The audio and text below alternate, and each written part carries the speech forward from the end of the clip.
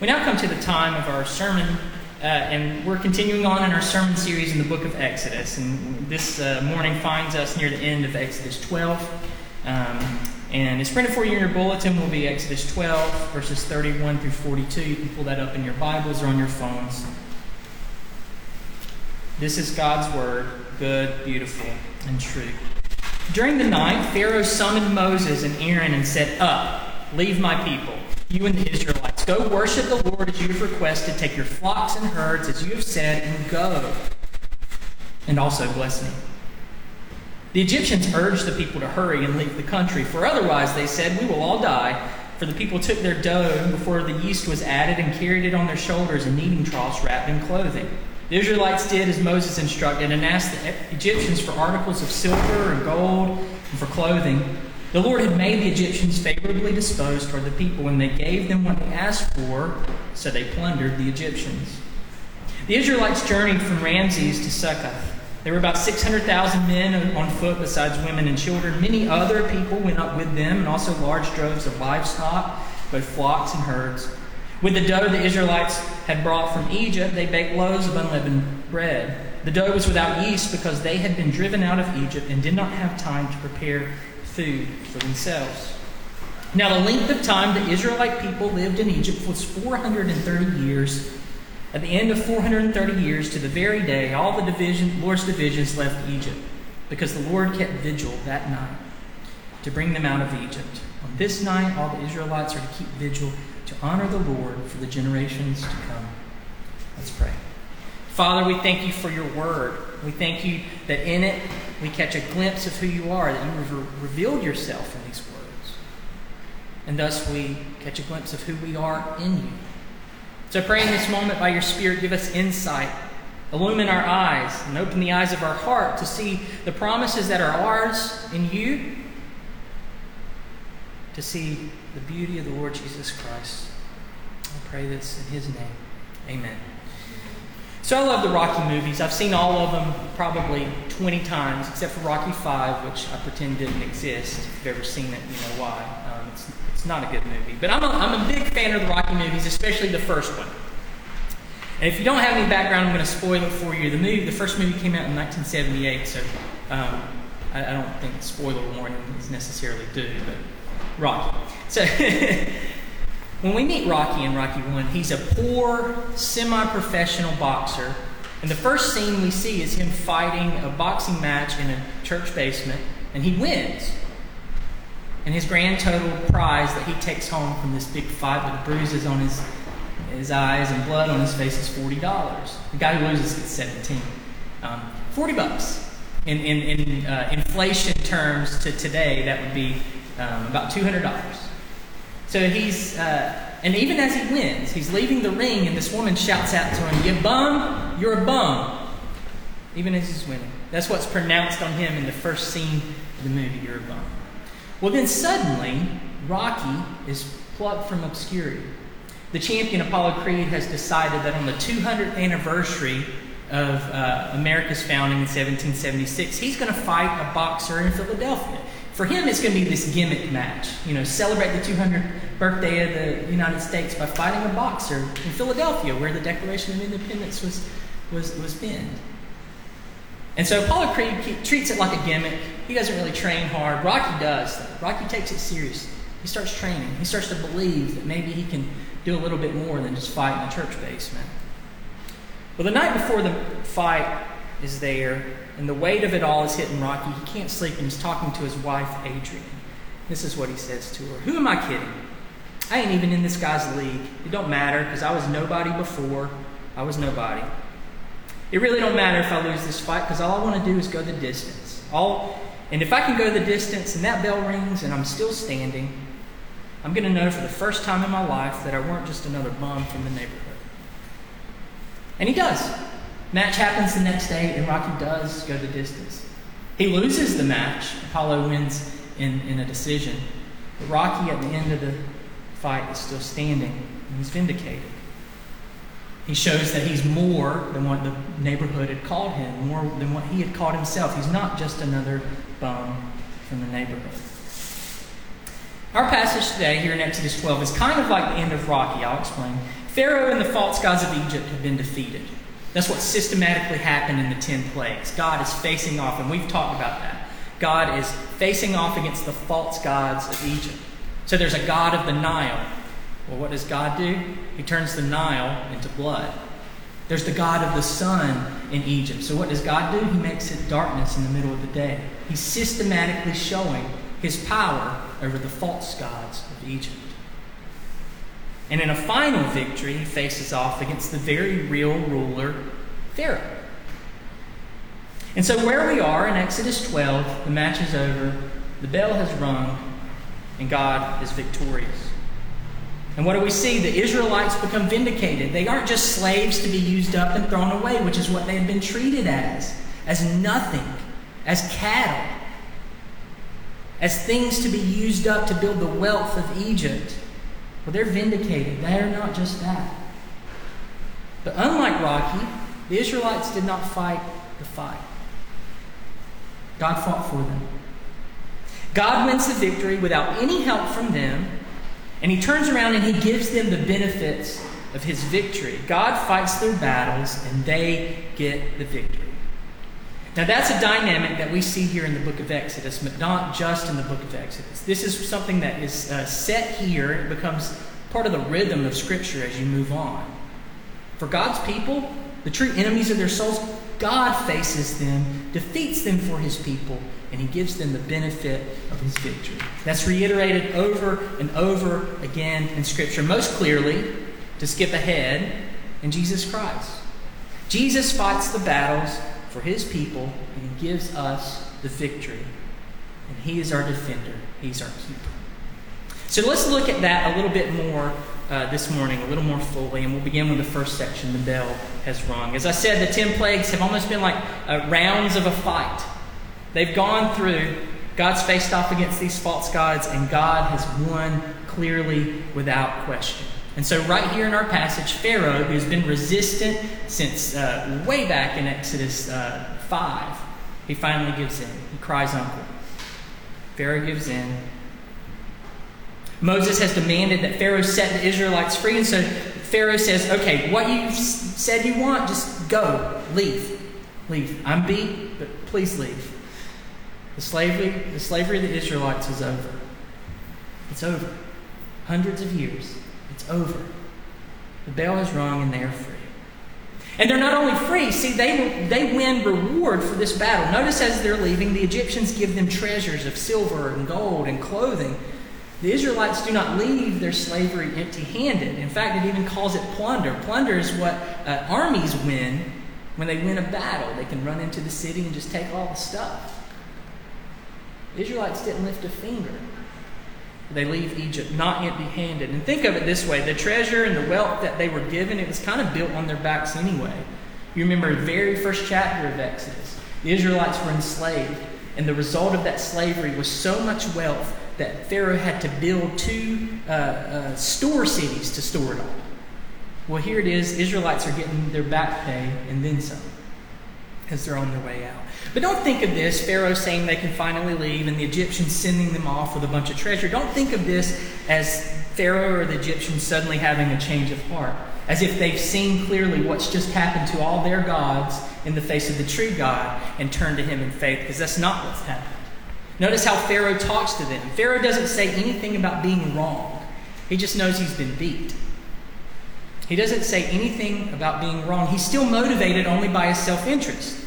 As they're on their way out, he says, go. What's the last thing he says? And also bless me. All he can see in the face of his gods that he's worshipped, that have undergirded his power, being exposed and defeated, all he can see is possibly another relationship to leverage for his benefit. He doesn't want to turn to God in faith. He says, maybe you can bless me. Maybe you can bless me. And the Egyptians, notice, they don't seek to go with the Israelites. Imagine what they just watched. In these plagues, their entire society and what they thought was solid and a good foundation built on the slavery of the Israelites has been exposed and pulled out into the light. But what have they done? They've still closed their eyes to the God who's not only shown himself in great power, but great mercy. God had shown himself throughout the plagues, not just to be visiting judgment upon Egypt, but in rescuing the Israelites over and over again. You would think they would see it and say, our gods can do nothing for us. Our society is built on lies. It's built on slavery of these people. I need to turn from this, and wherever they're going, that's where I'm going to. Now, we know from actually in this passage, and we know from later on that's actually true. A number of people leave Egypt to go with the Israelites. They're with them in the wilderness. They go with them into the promised land. And they're not people that are descended from Abraham. They're not people that are, genetically connected to the Israelites. But the vast majority of people in Egypt, when the question came, they stayed right there to receive the benefit. Now think about that. If you read through the plagues, and we've talked a lot about them in the last couple of months. If you read through the plagues, you'll notice, there's a train going by, you'll notice that God only gives the Israelites one very specific thing to do in the plagues. And it's in the 10th plague, the Passover. What does he tell them to do? He tells them to kill a lamb for supper, which is something they would have done very often. And to dabble images that she paints, that she gets to the very last day of painting, asks me to dot the I on the signature, and then tells everybody I did. Or, Chris, you're wearing a UNC, said it on there. But I'm a UNC fan. UNC basketball, go Hills. Huge fan. I didn't go there. And when I talk about the team, if I'm not thinking about it, I say we, like I did anything. All I do is cheer on. I've got so many t-shirts. When we win championships, see, I just did it. When they win a championship, I buy the championship shirt and I wear it around and puff out my chest like I had anything to do with it at all. But I say we. I had nothing to do with it. I had nothing to do with it. They did all the work, and all I've done is cheer. The reality of salvation in God is that He does all the work, He achieves it, and He lets us wear the shirt and say we. He lets us wear the shirt and say we. He wins the victory, and we get the title, the championship ring to wear around. Friends, by ourselves, we're not able. We face a predicament in our sin that we cannot overcome. We live in a world that is so often defined by things that are wrong. By ourselves, we're not able to be free. We're guilty, and there's nothing we can do to make ourselves not guilty. We're trapped in sin, and there's nothing we can do to break its hold. But God fights our battle for us. In Jesus, He takes His sin from us onto His own shoulders. And the cross is Jesus being punished instead of us.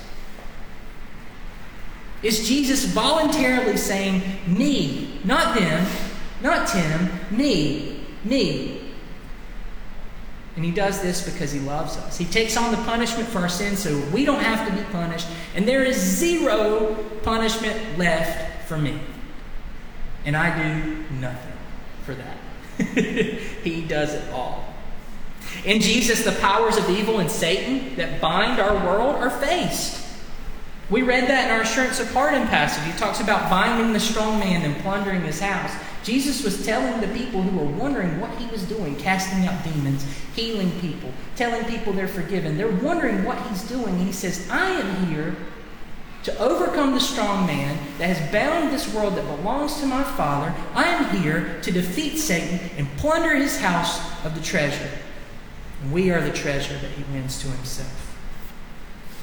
Jesus faces what we can't, and He is victorious, and we are joined to Him, and all that is His by rights is ours by grace. He overcomes all the enemies of our soul. He overcomes the lies that we believe. He overcomes the real accusations of our own sin. All the things that hold us bound. And what's left for us to do? Receive. He wins the victory, announces it to us in His gospel, and that's what gospel means, good news. And we receive it as a gift. And what do we receive? Just a couple things. Think of this. Here's the amazing truth. In Jesus, we aren't just forgiven of sin. It's not like we have a negative balance and He takes care of us and brings it back to zero. And now it's up to us to, maintain it and keep it right. No, the picture that we get in Scripture is this. That Jesus not only forgives our sin, but He credits us as righteous. That Jesus had lived a perfect life. He had not given in to temptation. He had obeyed the voice of the Father. He had done right. And he takes that vindication that is his. He takes that righteousness that he earned and he gives it to us by faith. Meaning that when God looks at us, what does he see? He sees us in Jesus always and forever. We are never looked at and accounted just on merits of our sin. Our sin is washed away and we are seen in Christ. We are vindicated and treated as if we lived the life that Jesus did. And how do we receive this righteousness? We don't earn it. We don't have to get in and fight one round and let Jesus fight the rest of the rounds and just hope we hold on for the one round we have. No, he fights the whole fight and we receive it by faith. He buys the present. He wraps the present. He hands it to us. And that's what we do. We receive it. He wins the victory and we get the reward along with him. Friends, that's part of the reason why our hope is in his resurrection. We just celebrated that at Easter, and as I've said the last few weeks, for the Christian, every Sunday is Resurrection Sunday. That's why we meet on Sunday, to celebrate the fact that our Savior is victorious. But the hope of the resurrection is this, that Jesus took our sins with him to the grave, and he left them there. He took our sins to the grave and left them there. They're not going to rise again. As he emerged in new life, vindicated, but our sins are left in the grave, never to rise up to accuse us again. And when Jesus rose from the dead, it was a sign that he had overcome the power of death. It was a sign that he had been vindicated by the Father, and by faith we are joined to him and vindicated as well. And this becomes our comfort. This is our comfort, that he has fought the battle. The victory is his, and by faith it's ours as well, because he gives it to us. That becomes our hope, that we are not our own, but we belong to our faithful Savior, Jesus Christ. The bell is rung, and he's victorious. And because of this, we are too. And that brings me to my next section, the way out. So the battle is over, and the Israelites, get out of town quick. They get out of town quickly. We can see they're urged on by Pharaoh and the Egyptians, but I actually don't think they needed much convincing. The doors open, and they run, right? In fact, they go so quickly they only have time to make and eat unleavened bread, which you can make pretty quickly. Much quicker than making bread with yeast. And this haste to get out of the place of their bondage, these are the first steps of Exodus, of their Exodus. God leading them out of Egypt. Now, I talked about this months ago, but Exodus means the way out, or the pathway out. And there may be a question here. God has shown himself in great power, defeating these false gods of Egypt to set them free. But what's next? What's next? Think about it. These people had never traveled far. They'd never traveled far at all. Suddenly they're going to be in places they've never been to before, never heard of before. They've been won from slavery in Egypt, but what now? There's no GPS to tell them where to go. And maybe there's a question as to whether God's just freeing them, and then, I don't know, almost like a parent trying to teach their kid to swim, just tosses them in the deep end and says, try your best. See how it goes. That's how I learned how to swim. I actually jumped in. Not to, my parents didn't throw me in. Anyway, maybe there's the question of whether God would remain with them. What we see in the first steps of Exodus, this way out, that God does not leave them. Look at verse 42. The Lord kept vigil that night. As they're fleeing, the Lord kept watch. The Lord kept vigil that night. He kept vigil that night and every night afterward. The first step of this Exodus, it leads to years of travel.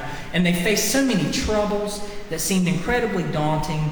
Things like the slavery in Egypt that are too big for them to face by themselves. They face opposition from armies along the way of other nations. They face the threat of hunger and thirst. They face temptations and rebellions from within.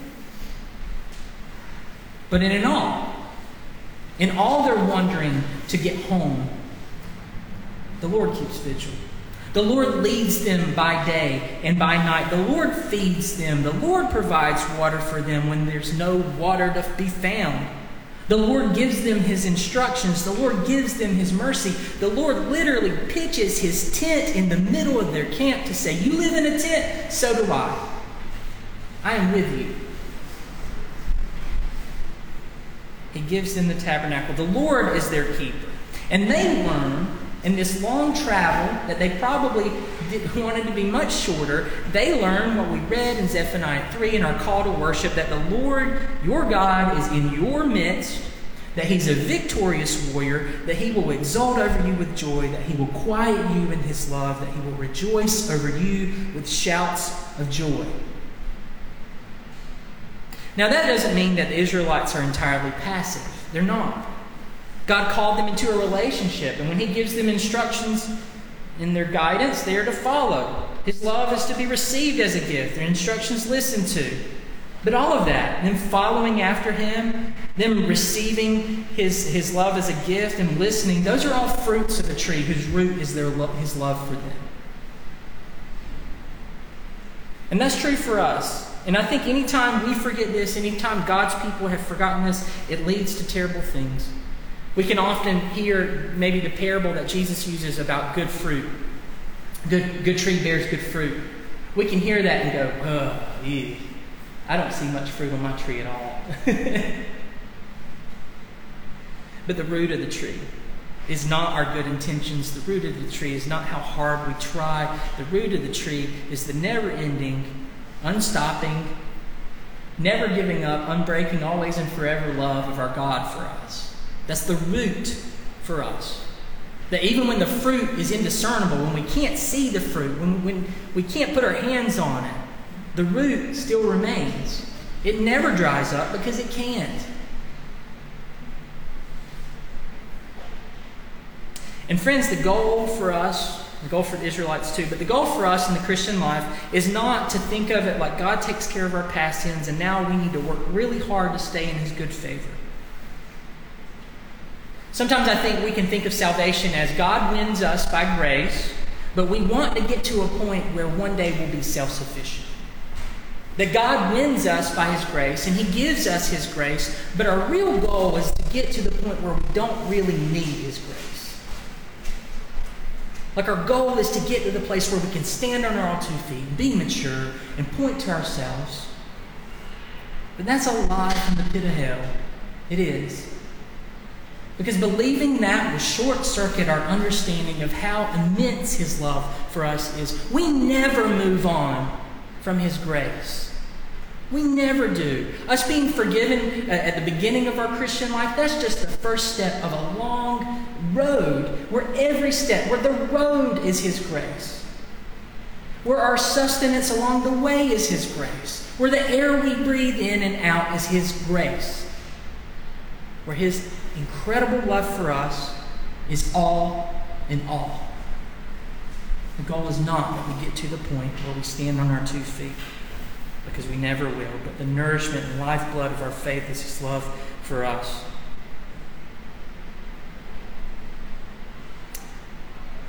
We are received home by him to call him Father. We're received home as his adopted children, and we find a home that is always ours. So, in closing, some thoughts here. The invitation for us this morning is to know these truths and to be mindful of the temptation for us to turn from Jesus to other things as our confidence, to other things as our source of life. The calling for us is to continuously find ourselves loved by, carried along by, and provided by God. Now, maybe you're here and you've never placed your faith in Jesus. And I hate to tell you, but your sin and the evil of this world are too big for you. They haven't swallowed you up yet, they will. It's just a matter of time. It's a fight you cannot win. But the victory I've talked about, the victory that Jesus won, can be yours as well. Come to Jesus by faith, trust in him completely, and receive his victory as a gift for you. Maybe you're here and you're stumbling along the way, and it's really difficult. Sometimes believing all this is going to be harder than others. Sometimes this is really hard to believe.